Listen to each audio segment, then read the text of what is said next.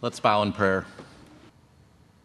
Dear Heavenly Father, we read in your word that at the name of Jesus, every knee shall bow, every tongue shall confess that Jesus Christ is Lord, to your glory.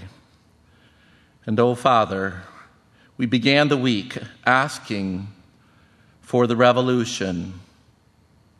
We witnessed the start of it as you called, one at a time, our loved ones, our friends, our children, our acquaintances, to surrender to this King of Kings and Lord of Lords. It is our prayer, it is our desire, it is our most fervent wish that to the King alone we would give our lives.